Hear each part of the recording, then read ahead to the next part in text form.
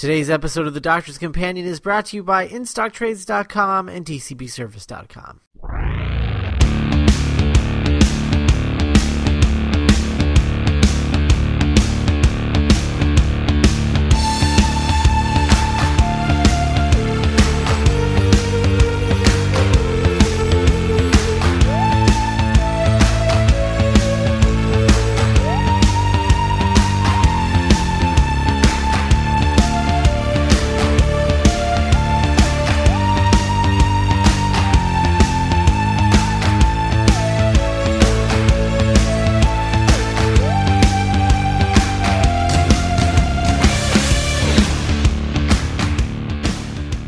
Hello everyone and welcome to another episode of The Doctor's Companion.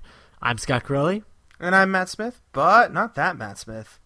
And today we are back to talking about a classic Who episode, this time with the 7th Doctor, Sylvester McCoy, and the story is a 3-part story called Delta and the Bannermen with the return of Mel as a companion, which I have a question about that I want to talk about right after I remind everybody that we're from the website geekshowentertainment.com, where we like geeky stuff, and occasionally we talk about geeky stuff like Doctor Who on podcasts like this one. Geek Show Entertainment is a podcast network that has new episodes released every week for shows that include The Doctor's Companion, as well as Movie Night at Geek Show, Have You Met Ted, and Super Geeks. And you can listen to those podcasts by streaming them on the website or subscribing to the shows on iTunes. Also, go to the website, join our community, and comment on episodes, articles, and audio blogs that we post on the site. And if you've listened to any of our shows and you like what you hear, help us out by leaving an iTunes review, because iTunes reviews are the best way for people to find our shows and decide if they might be worth listening to. You can also let us know how we're doing with comments, concerns, or suggestions by emailing the show at tdc@geekshow.us. So my question about Mel is that when we see Mel the first time with, not the first time with Colin Baker, but at the end, like in that last segment of Trial of a Time Lord, and you said that she's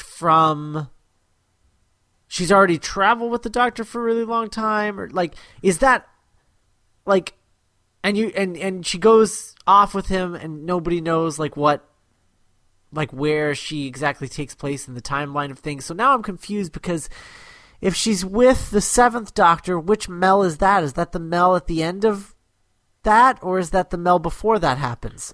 Well, if you go the order, like it's really bendy if you think about it. I'd say timey-wimey, but I hate that phrase.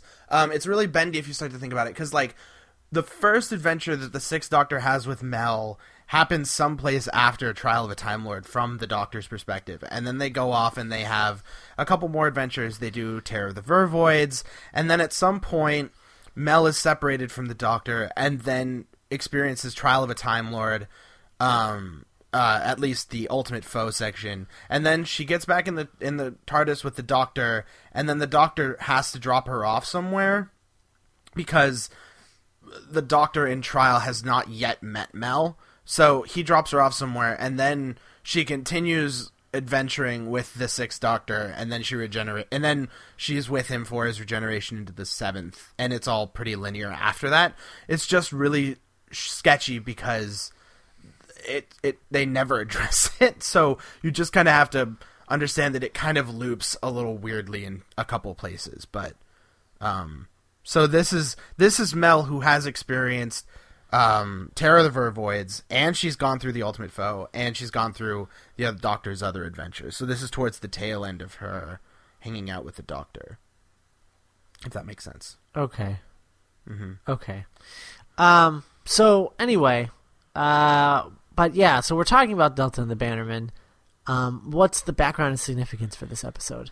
Okay, well, this is a 3-part episode, which is a little bit interesting. After Trial of a Time Lord, the BBC continues on with Doctor Who for 3 more seasons. Excuse me, but they keep the episode count down to 14 episodes per season, and which means that Nathan Turner as producer would only be able to do 2 4-part stories and a 6-part story.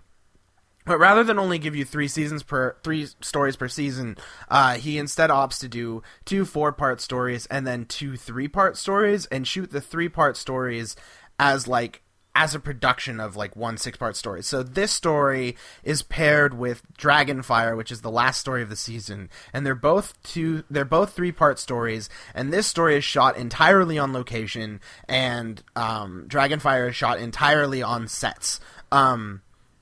They do this also with something like Ghostlight is shot entirely on sets, and then Survival is shot entirely on location, which is an interesting, smart way to do it, I think. Especially because you don't see a lot of location work on Doctor Who. Mm-hmm. And I like it. I think it lends a bit of a... I like these location stories because they feel a lot more grounded in reality.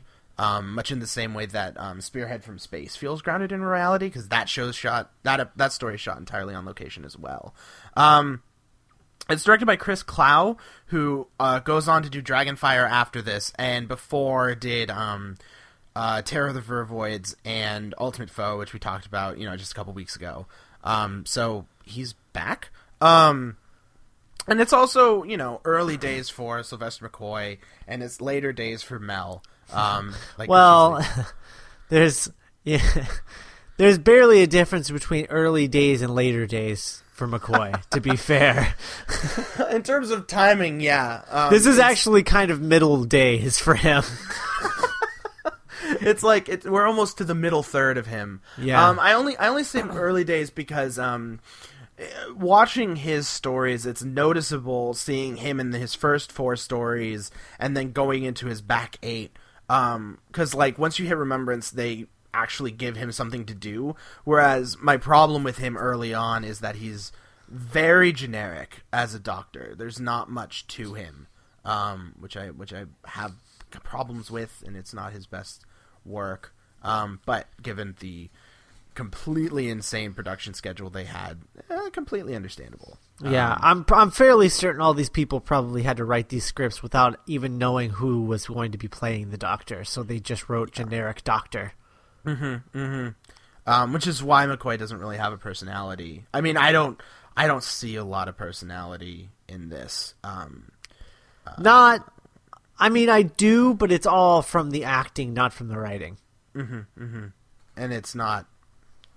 Yeah, it's not. It's a good script. It's unfortunate that that Malcolm Cole didn't write anything else. I think it's a great script. It's just he had to write within the caveat of not knowing who the Doctor was. Really. So and you really because you can write generic Doctor.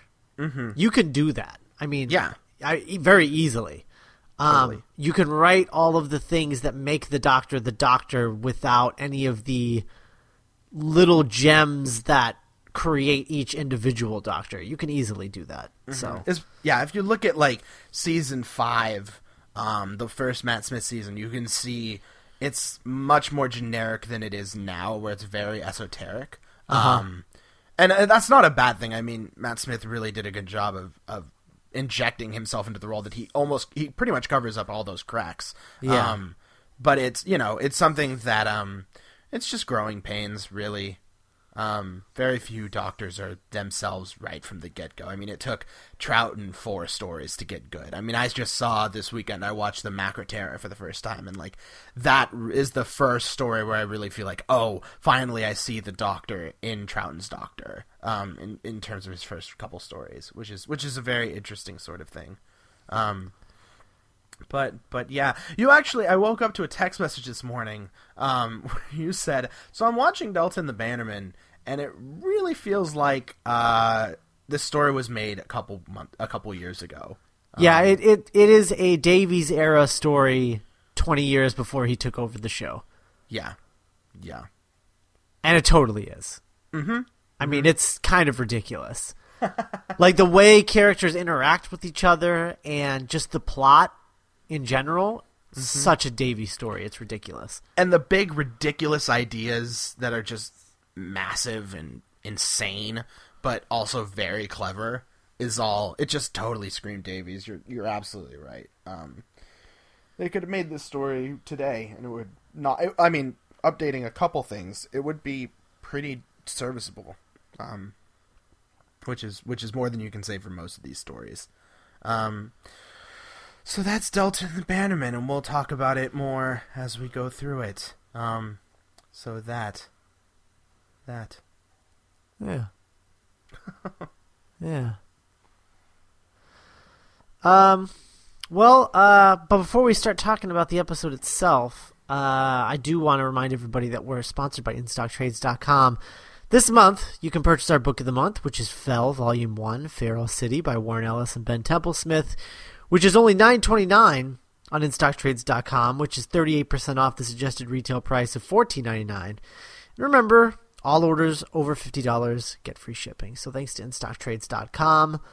Now, Delta and the Bannerman, I also said, like, if there's a story out there, a classic story, that if you've never watched Classic Who before, this is the one you should watch to start. Because this is insanely accessible from a modern storytelling standpoint.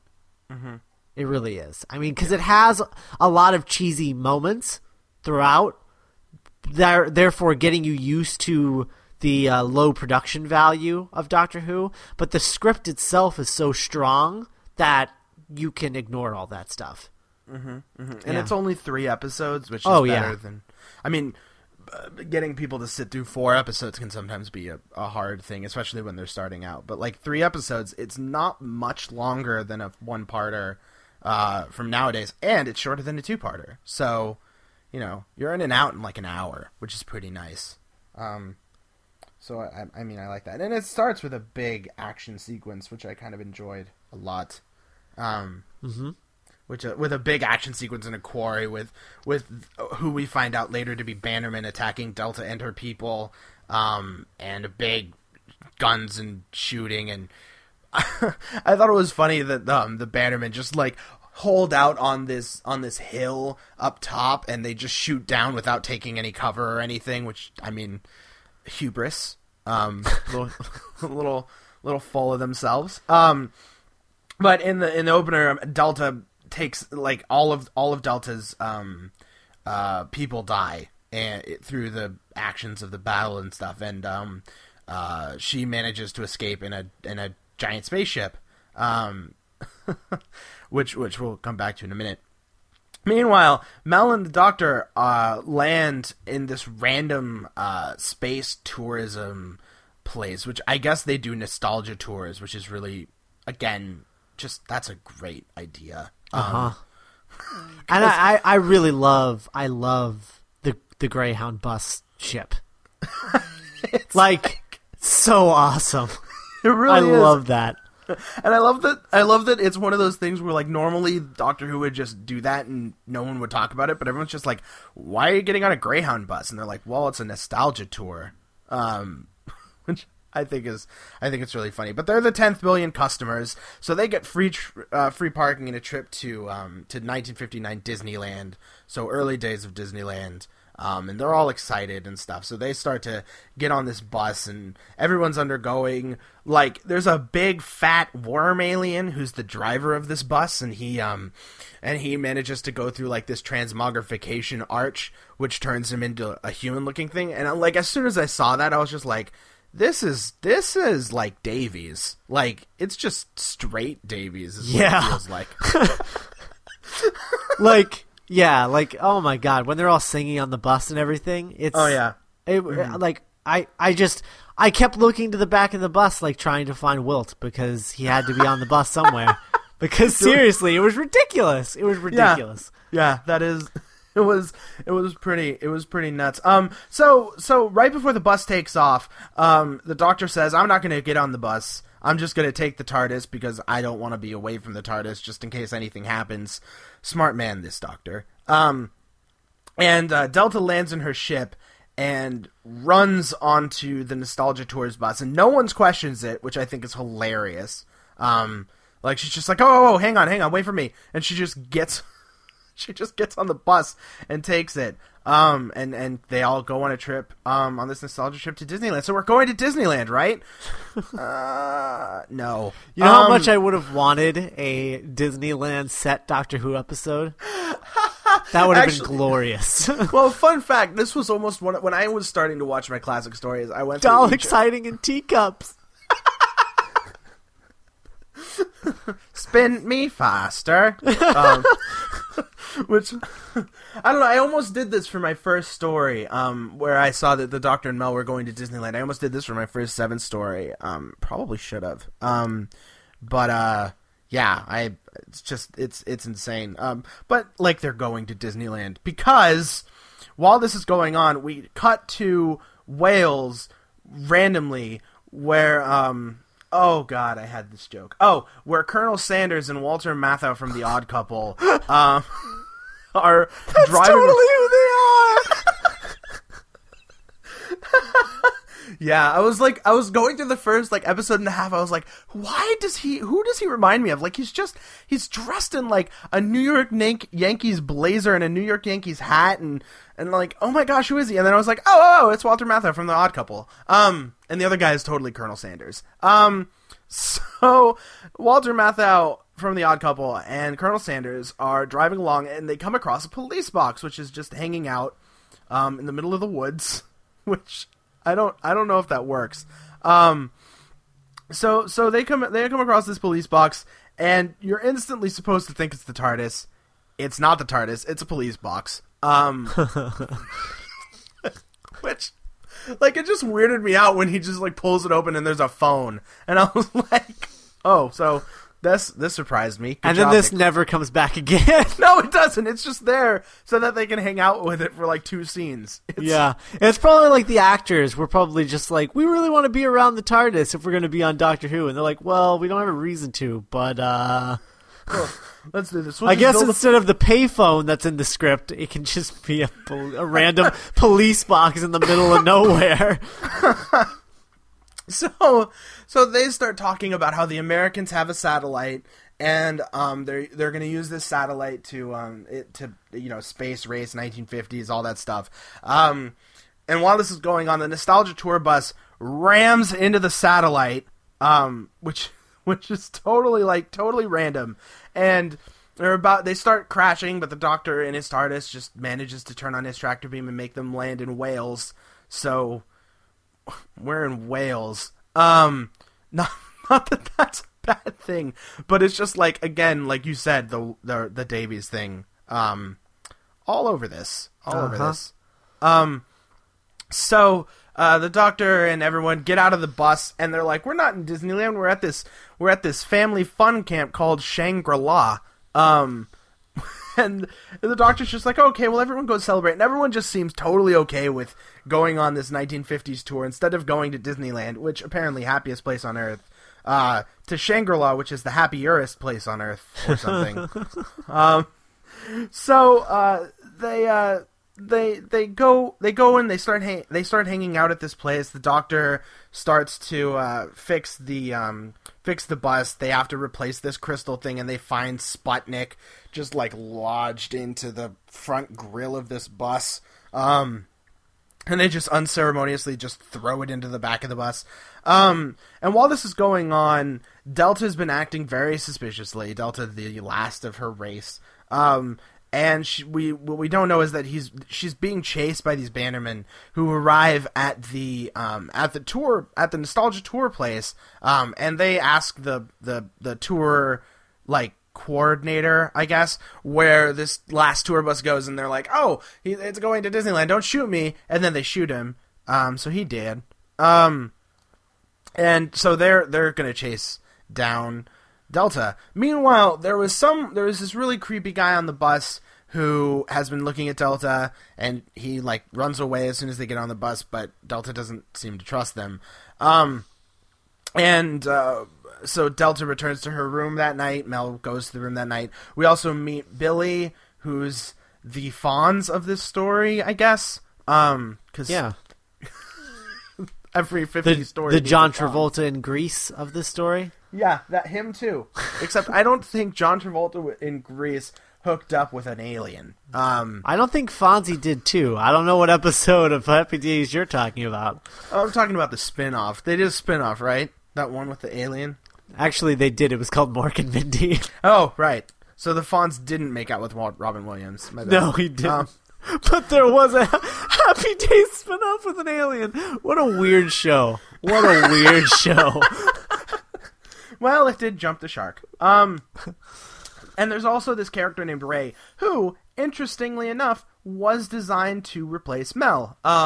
Which is why in the story she really feels like the lamest, vanilla-ist companion you've ever seen in your life. But she's like totally into Billy, and she's totally Welsh, but Billy only has eyes for Delta, and Delta and Mel happen to be rooming together, but Ray, who's this companion, is just, kind of upset about this. So she goes into like this room and she starts crying, and the doctor goes to console her, and the doctor comes across the shifty guy who was looking at Delta earlier in the story, and the shifty guy is just like, "Hey doctor, so you're the doctor? I'm going to kill you for money." And the doctor's like, "Well, let her go." And we're left on this cliffhanger, which half works and half doesn't. Actually, 1/3 works, 2/3 doesn't. Where he literally goes, "That's okay, I kill for fun, too." So he's going to kill Ray and the doctor, which is 1/3 of just a lame cliffhanger. And then another third is, the awesome part is the bursting out hatching of this egg that Delta seems to have randomly, which is so bizarre. Like the gross, birth of this green baby, which is a great cliffhanger because it's so out of nowhere.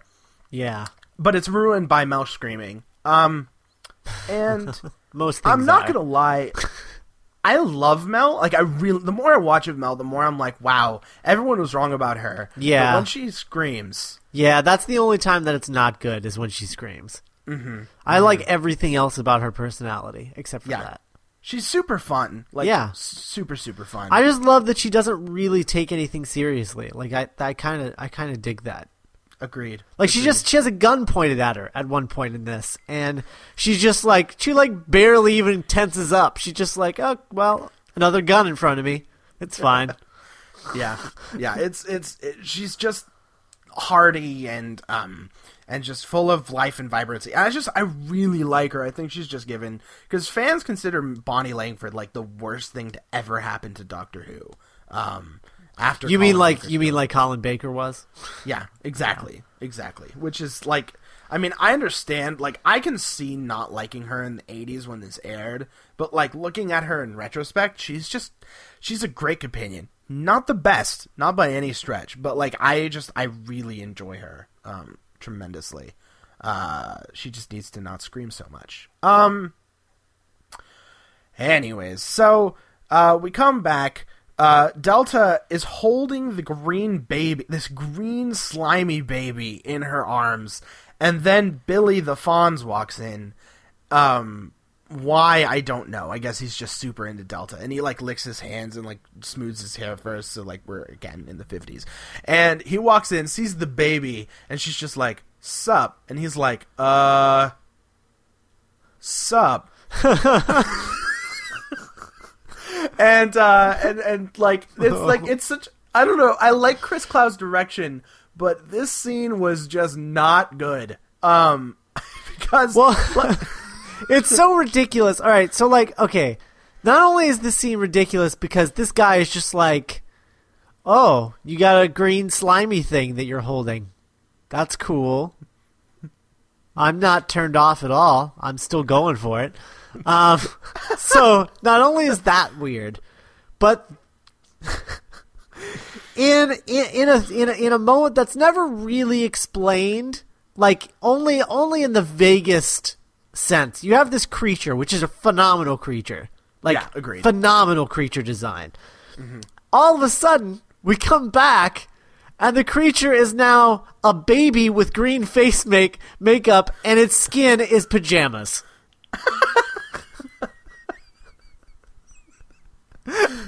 Literally, yeah. It looks like their budget got cut in mid-thing. in mid-shoot. That's what it looks like at first, because they don't explain it until later in the episode why the change happened. Mm-hmm. But like it literally just looks like somebody was like, you know what? That creature isn't cute. I think this thing needs a baby. Let's just replace the creature with a baby because it's cuter. And it's much more expensive. Like we're wasting money showing that thing. Yeah. Never mind the fact that we've already made it. By not using it, we're somehow going to be saving money. And my favorite thing about this scene is as soon as Billy comes in and sits down, the camera pulls out and Mel's been sitting there the whole time. Like, like, the cliffhanger was literally Mel screaming, and we come back to see that Mel's, alright, she's just hanging out in the background for no reason. Like, I just thought it was the most weird staging ever, and Mel is totally okay with this. Not that she shouldn't be, because she's the Doctor's companion, but at the same time, she just watched this beautiful blonde woman just take a disco ball and have a green slimy baby pop out of it, and she seems to be okay with this. It's just a little weird. Just a little weird. So, that. Anyway, so the bad guy who held the Doctor at gunpoint reports to the Bannerman that he has the Doctor and he has Delta, and that if they pay him 1 million units, he will go away, and that's all he wants. And so the Bannermen say, okay, and then use his beacon signaling device to vaporize him. How this works, I don't know. Remind me to never have that form of smartphone again. Because that's a bad app to have. And so the Doctor realizes that the Bannermen are coming, so he starts to mount a defense. He prepares everyone to get leaving soon. Meanwhile, we got, like, as if this story is not completely random enough, we cut away to a beekeeper at this beekeeping farm for essentially no reason at this moment. I mean, well, they have to hang that shotgun for later, you know. Oh, right. It's a total shotgun for later. Yes. And why would you think that a bunch of bees were a shotgun for later? I don't know, but they are. They really are. And, like, my favorite thing is also, like, the beekeeper is the shotgun for later. Colonel Sanders and Walter Matthau from The Odd Couple? Not so much. Not so much. I mean, they have no purpose in the story at all. They really don't. They're just kind of there. So we cut to this beekeeper to introduce that he loves farming bees. And then Billy and Delta get on a motorbike. And she puts the baby in her arms and gets in the sidecar, and they drive off to some beach where they can have a picnic. Because this totally makes sense. By beach, I mean river. So she also starts talking finally. I also didn't realize this, but Delta says, like, nothing in this story. She has 5 lines. Yeah. Her name is in the title. She has 5 lines in this whole story. Well, that's how, what's his name, Billy? Billy. Huh? Billy. Yeah, Billy. Billy. That's how Billy likes his women. Apparently, because he changes everything for her. He likes them with green babies and not talking. He walked into that room and saw the newborn Chimera, and it was just like, finally. The perfect woman. So the Doctor gets on the bike with Ray, who is the de facto companion in this. Leaves Mel behind to watch everything happen. I don't know. Really weird that Mel is still in the story. And the Doctor gets off with Ray, and, like, honestly, like, Ray is, I mean, I think she's a fine character, like, in terms of writing, but the actress who plays her does not bring anything to the table. Like, nothing. It's just, it is pretty amazing. Yeah. So the Doctor and Ray go to look for the child and Billy and Delta. So the Doctor hangs out on this Vespa for a while, which is pretty funny. And they finally I don't remember if this is when this happens, but like seriously, the whole time I'm just waiting for the Doctor to come across Walter Matthau and the Odd Couple and Colonel Sanders, and they seem to never do that. Yeah, I know. Except for I don't remember when. It just happened every so often. After the sonic cone, right? Because then right. Colonel Sanders burns his hand on chicken grease or whatever. He was looking for that 11th herb and spice. Yeah. I think I finally found it. So yeah, this is when the Doctor and Ray show up at the two other guys' place, and they're just like, "Hey, have you seen these people?" And they're like, "Nope." And the Doctor's like, "Thank you," and they head off to go find Billy and Delta. And Delta, they meet up. Delta, the Doctor says, "Oh, the Bannermen are coming," and Delta starts going, "Oh no, they're gonna take my baby. Billy, get us out of here." So they all get in the motorcycle, and the Doctor and Ray take off with them. So they go back to the camp to try and help evacuate everything. Meanwhile, the Bannermen arrive at the camp. Everyone else has left except for like the camp coordinator who wants to be Inigo Montoya. And they all. I've never ever heard anyone pronounce it Inigo. I'm that guy. That's weird. Inigo. His name is Inigo. Inigo. Inigo Montoya. Inigo. I pronounce things my own way. It's not indigo without the D. Inigo, fine. Inigo. Iago Montoya. Iago. So Mel shows up. Mel is at camp when the Bannermen arrive, and the Bannermen take over the camp, hold Mel at gunpoint.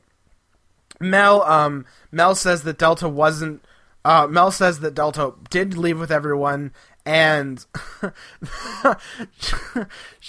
and like as soon as she says this, the Doctor and Billy and Delta and her baby and Ray drive by just to show the Bannermen that Mel was lying. So that happened. And then instead of killing Mel, they just keep her around as a hostage. Which I noticed always seems to work in Doctor Who. All these hostages really pay off. Well, that's different here because he specifically says not hostages, bait. Fine, fair enough. It's just I see Doctor Who, I see hostages. I apologize. Can we talk about the fact that the lead Bannerman guy? Can we talk about his voice? Yes. Can we talk about how ridiculous that voice is? It's pretty ridiculous. Like Gavrock has a ridiculous voice. Like it really does. Wow. Yeah. Wow. Yeah. Did you know that guy actually also in Star Wars? Really? Yeah. General Taggy or something. Huh. Tajay. Interesting. Or something like that. Interesting. Yeah. I knew I recognized him from somewhere, but I couldn't remember what. Also, can I just say how glad I am that Ray isn't Ace? Yes. Because she almost was. Yeah. Well, she really wanted to be. Like, you can tell, like, watching her, just like, you're kind of like Ace. Leather jacket, headband. Well, no, she was Ace. And then, because she was going to be Ace, and that was going to be the Doctor's new companion. But then, at the last minute, before they started filming this, what's her name? Oh, God. Sophie Aldrin. Langford. No. Oh, Bonnie Langford. Bonnie Langford decided to stay on, like, another episode. Right. And so then they changed her name from Ace to Ray, and then introduced Ace in the next story. Thank God for Bonnie Langford. That's all I'm saying. Yeah. I can't imagine. Wow. Yeah. Well, like, talk about going from, like, one of the best companions ever to, like, cardboard would be... Woof. Yeah. Especially because, like, Ace almost single-handedly, like, saved that show in terms of awesome. Just watching her eventually is just amazing. But, man, that would have crushed the show. Killed it. Yep. So the Delta, the Doctor, Billy, and the baby get a call from the beekeeper's bees. So they all go to the beekeeper's place to stock up for a siege or something. And the Doctor takes this opportunity to say, okay, you guys stay here, you're safe. I'm going to take Ray's Vespa, go back to the camp, and then deliver an ultimatum to Gavrok and his bannermen. So he does, and Gavrok is seen eating a giant chunk of flesh, which is a little weird. I don't know what it is, but I think if it got cooked, it would probably taste better. But then he would look so crazy. Yeah. Because he is just eating that thing. He's a lunatic, and he spits it at him. How gross was that? That was disgusting. Yeah, it's literally like raw chicken flesh. It's pretty gross. Yeah. On a giant hunk. It was great. It was like a turkey leg. So gross. So the Doctor shows up. He says, hey, I'm coming under the white flag of surrender. Give me back my friends, and I will let you leave this planet peacefully. Gavrok's like, F you. And the Doctor's like, fine. Mel, guy who likes to be Inigo Montoya, you're with me. And they prepare to leave, but Gavrok and his men all point their guns, and the Doctor's like, oops. And then we come back, and the Doctor just is allowed to leave, which is funny. So they head back to the bee place.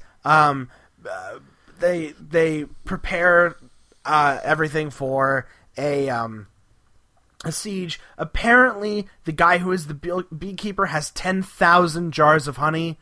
I don't know why. I guess that's just stocking up for winter, but that's a hell of a winter. So really, he could just sell that. I'm sure it's not half bad. See, what happens after this is he actually creates the show Hoarders. And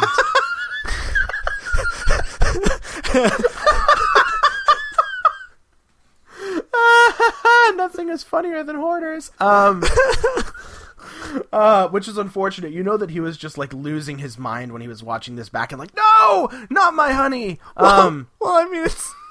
It's like, because I think that's what was happening when he was like looking at that book, and they like take everything away from him around him, and he doesn't even notice. I think he was in his head creating Hoarders at that moment. I think I'm really onto something. So, everyone is mounting up. No one pays attention because Delta is feeding her baby this jelly, which is designed to make her baby go really strong and really fast. So the baby is like growing up, like, every couple minutes it gets double its size. So while no one's looking, Billy steals the jelly. Why? We'll find out, but it's kind of freaky. I'm just warning you. Like literally, when he said what he was using the jelly for, I started laughing and I could not stop because this was the craziest thing I've seen in Doctor Who possibly ever. Anyway, so he steals some jelly. Everyone prepares to mount up to take back the camp, or to prepare for the Bannerman siege of this house. Meanwhile, Gavrok puts a sonic cone on the Doctor's TARDIS to keep him from going in, so if anyone touches it, they get vaporized.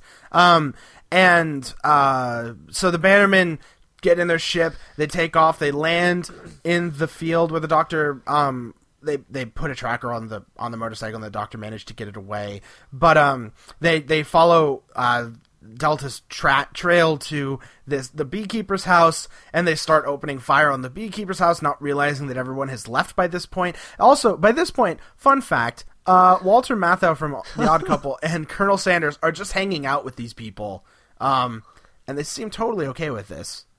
Do we have any idea what they're doing? Well, apparently they're CIA agents tracking some satellite or something.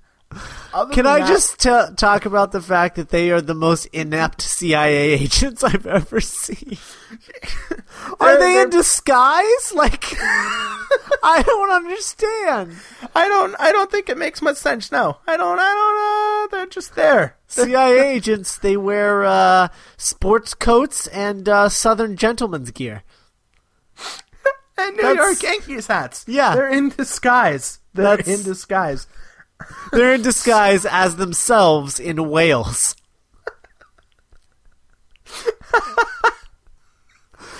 That's like the most reverse psychology I've ever heard. Also, is it just me, or does Walter Matthau from The Odd Couple feel like he's from the future? He does not seem like he belongs in the 50s at all. Now that you mention it, he does not. He does not. Someone didn't get the memo that this was taking place in the 1950s. I think it was him. Well, and I mean, and to be fair, Colonel Sanders, he feels like he's from the 20s. So I guess maybe they thought they met in the middle somewhere. Yeah. You throw off one side and then you throw on the other, and then people are just like, no, that works out. And then they just go their separate way. The math checks out.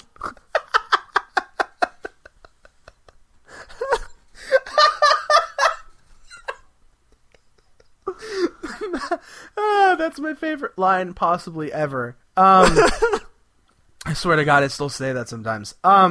So the Bannermen open fire on the beekeeper house, and not realizing that everyone else has head back to the camp to try and prepare a trap for the Bannermen. And all the Bannermen start shooting the house, and they walk into the beekeeper's storeroom of honey, and all of the honey ever collapses on them as soon as they open the door. And I don't think that was a booby trap. I think that's just bad carpentry. Yeah. Because it didn't look like there was a string attached or anything. I really don't think it was. I think the doctor just when they were in there earlier, he's just like, this door opens one more time. This thing's coming down. No one go in there. And then he fed Delta's little like scarf underneath the door. To tease them into going in there, because he knew that they would just burst open the door and everything would come falling down. That's the problem with hoarders. You don't know when you have rot. And then the bee jelly would cause all the bees to attack. Remember the shotgun over the mantle? Here it is. Because the bees all attack the Bannermen. So the Bannermen race back to the camp, realize that everyone's there, and they've been setting up a giant boom box for no reason, seemingly. And I love that everyone just has bee marks all over their face, because none of these Bannermen know first aid, or that bee stings can kill you. So they all just start approaching, and while this is happening, Delta's kid grows into her 12th, like she looks like a 12-year-old now, and now that she's a 12-year-old, she can start singing, and when she sings, everyone holds their ears and loses their mind, to the point where like Gavrok is standing right by the TARDIS, and he hits the sonic cone, hoisted by his own petard. He gets vaporized and dies. And then all the Bannermen just surrender because they don't want to hear it anymore. And the day is saved. And that's the end. Mostly because of the bees. Mostly because of the bees. They weakened them. Yeah. I loosened it for you. But remember that part where I said that Billy... First of all, Ray is hilarious because Ray is totally into Billy. And... Who doesn't notice she exists, much like the audience. Exactly. Never mind that they were friends once upon a time. He is like totally like John Travolta in Grease, where he's like, Sandy, who are you? I don't remember you. Well, whatever. I see it more as a thing where she thinks they're friends, and they shared all these moments together, but really nothing like that happened. Like, they just, like, he handed her a packet of salt once in this local cafeteria. Yeah. And she was just like, I'm in love. She's just like, I imagine that if they let her go on, she would just like allow the rantings of a crazy person to just start talking to her. Anyway, so which is why she dresses just like him. She's like, maybe if I dress like him, he'll love me. He has cat ears, right? Not yet. So Billy, remember that part where I said that Billy stole the jelly? Turns out Billy's been eating the jelly so that he can get turned into one of Delta's people, so that Delta can continue to propagate the species because he's in love with her. Does this work scientifically? Of course. This is how this is how science works. Yeah, no, totally. The eye drop amount that is used to feed the newborn infant is going to work for the full-grown man. Yes. It's changing his entire physiology. Is the what science he's doing. checks out. The science checks out. The science checks out. Oh my god. So he's turning in, getting a physiological change into whatever Delta is. It's like a chimeran or something. Or Chimeran. That's what she is. She's a Chimeran because they're British. So he's like, I love you. She, who, by the way, Delta has shown little to no interest in him. He is literally just a bicycle to her. Like, just someone to give them rides to rivers and picnics. It's amazing that he is in love with her. And so he gets into what she's wearing, which is like this silver, like, disco outfit.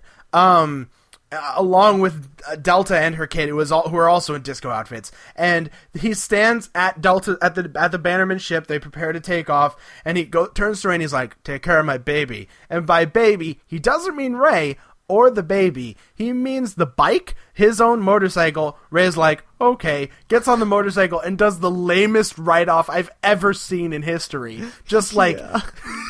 It's like a 2-mile-an-hour ride-off. And, like, you can tell, like, it's one of those production things where you can tell as soon as she got far enough, she just stopped driving. And so the Bannerman, Dalton the Chimera, and Billy and the baby all take off to go. Also, I love that Billy's like, when he's taking it and he gets caught, and she's like, I don't even know if this is gonna work. And he's like, look, I'm already changing. And I'm like, you just look greasier, dude. Like, you don't look any different.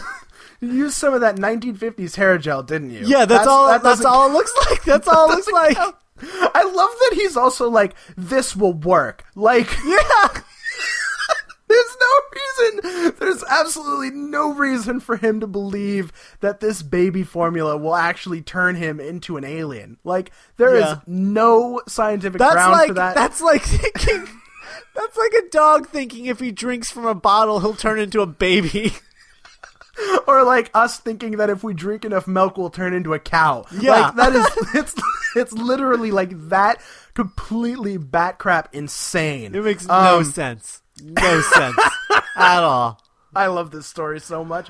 I wanted to see like an epilogue to this where he returns to Earth because he wasn't changing. He'd just forgotten to take a shower that day. and he shows up talking to Ray. It's like Doctor Who, like afterward, like the aftermath of Doctor Who. He shows up with Ray, and she's like, "You're back," and he's like, "Don't touch me. I have finger cancer." And she's like, "What?" And he's like, "Yeah, it turns out that thing gives you finger cancer." Really? Like, just horrible. Just like, I don't know what he was thinking, but there it is. So they take off to go create a new species, apparently. And then the Doctor hangs out with Mel, and they're like, "Okay, let's go." And then they leave. The other guy creates hoarders, and then Colonel Sanders goes off to create a famous fast food chain, and Walter Matthau in The Odd Couple goes on to be Walter Matthau in The Odd Couple. And we're done. If he hasn't already. Right, because he's in 19-something.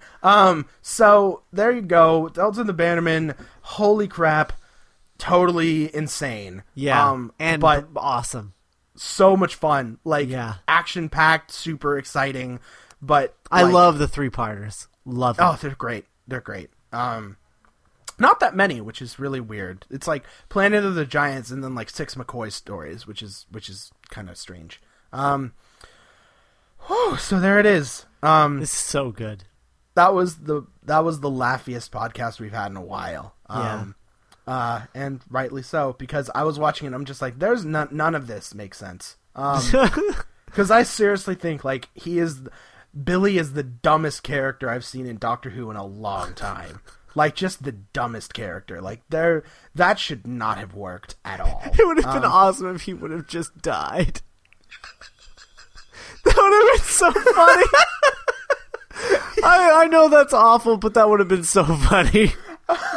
Or, like, Delta just slowly... No, because he's stealing the Chimeran jelly. Like, Delta just, like, kills him, cuts open a vein, and then has the baby drink. I know that's really dark, but it makes sense. The science works out. The science checks out. The science checks out.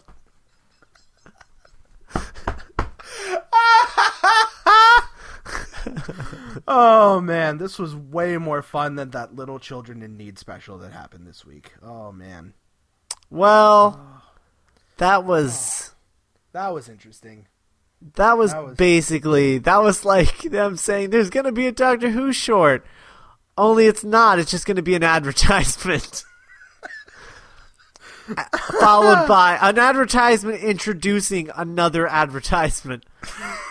That's basically what it was. It got total meta. Like, it was just like advertising and on advertising. It was pretty great. So that's about the level of discussion we're going to do for that. So there you go. Delta and the Bannerman. Recommended. Yeah. Totally recommended. Because holy crap, it's insane. Yep.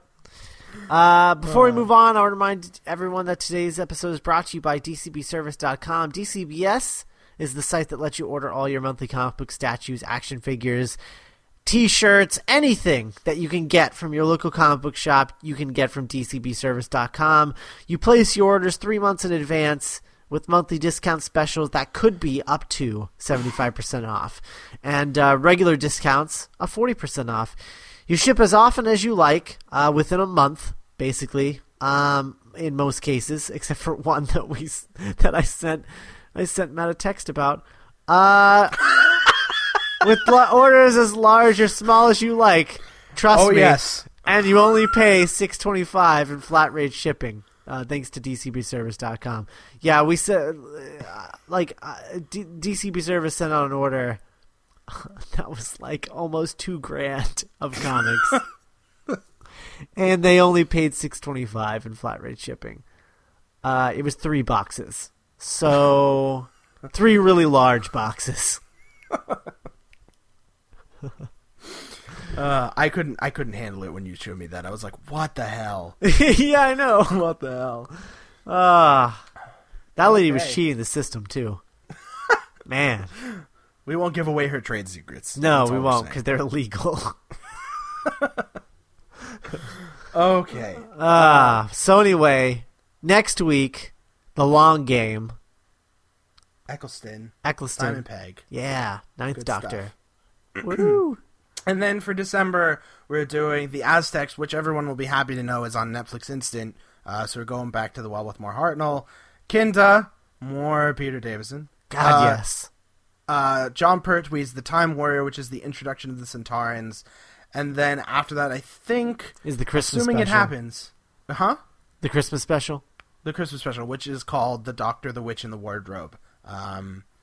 No, the Doctor, the Widow, and the Wardrobe. Oh, sorry. There is no witch. I'm not going to get that right, ever. So the Doctor, the Widow, and the Wardrobe, which, if it's half as good as Christmas Carol, I won't mind. Yeah. At all. I just want a fun episode of Doctor Who. Yeah. I just want a good, fun Christmas adventure. That's all I want. just a single serving episode. Like, that's what I want. Yep. Doesn't need to be anything else. Looks like it's actually happening. Yeah. Yay. Yeah. Yay. Yeah. Yay. Yeah. So, and then what's the last story of the year? It'll be the Christmas special, because Christmas is on a Sunday this year. Okay, so then what's the 1st of January then? What's our New Year's episode? Oh, I don't know if people want to know that. I mean, it's only City of Death. Is it? Oh, yeah. Oh, gosh. Is that still on Instant? I think so. Awesome. Which, I mean, if anyone hasn't seen City of Death, it's not that it's like the best story of all time, in my opinion, but it is so good you can't even argue it. It's like ridiculous how good that story is. Well, and it's known as, like, for a lot of people, it's in their top 10 of all time. Yeah, I mean, if I had to say this is the Douglas Adams episode, this is the Douglas Adams episode. More than any other story I've ever seen. It's pretty incredible if you haven't seen it. So join us for that, because, I mean, how could you not? It's City of Death. Tell your friends. Just tell your friends. Sweet deal. Just tell them. Just let them know. I mean, and it's got Julian Glover. And I don't know if you know who Julian Glover is, but man, he is excellent. And he plays a Bond villain. A straight up suit-wearing Bond villain. It's awesome. Yeah, I'm excited to get to awesome. That. Yeah, man. I'm excited. But yeah, next week is the long game. Also on Instant. Yes. FYI. I always forget about the modern stories being on Instant. Yeah, all of those are on Instant. So yeah. Netflix. So anytime we do that, you can join us for sure. Yes. Though you've probably already seen them. But watch them again, like us. Matt, where can people find you on the internet? You can find me on the internet, twitter.com/Gungadin. You can also find me at my alternate Twitter account, twitter.com/GDCommentary, where I live tweet things. Maybe I'll be live tweeting some cool things coming up. I mean, I'm watching Planes, Trains, and Automobiles tonight, so we'll see how that goes. We're also tweeting. We also tweet every week. Sunday Trek, which is where we go through systematically classic Star Trek with Shatner and Awesome, and it's a good time. So look for that. Those are on those. Usually go up Sunday in the evening. We're going to do a double soon. As soon as we get one where we're just like, oh, damn, let's do a double bill, we're going to do a double bill. So because we've been lax on it lately. And why not? Because it's so much fun for the first hour. The second hour will only be crazier. You can also find me at my Doctor Who blog, which is classicalgallifrey.blogspot.com, where I blog Classic Who. This past week, Cassandra did the Dominators, and I'm still sorry. This week, actually, it's my 100th blog, not my 100th story, so I'm going to Davison, and we're doing Four to Doomsday, which is excellent. I mean, I love Four to Doomsday. We talked about it a couple months ago on this show. And then the week after that, we're going to be doing my 100th story, which I've been saving something special for. And if you want to know what it is, it's on the website, in the right-hand column, where I show you what's coming up soon. And if you look at that column, a lot of good coming up soon. So check it out. Check out my blogs. Cool, fun times. Woo. Scott. Twitter.com/Scott Corelli. Twitter.com/Scott Commentary. All the things that Matt said are things that I do too. And then, Movie Night at Geek Show, geekshowentertainment.com. My webcomic, geekbynight.net. Go there for when that launches next year. And even though the site says fall, we had trouble finding a colorist.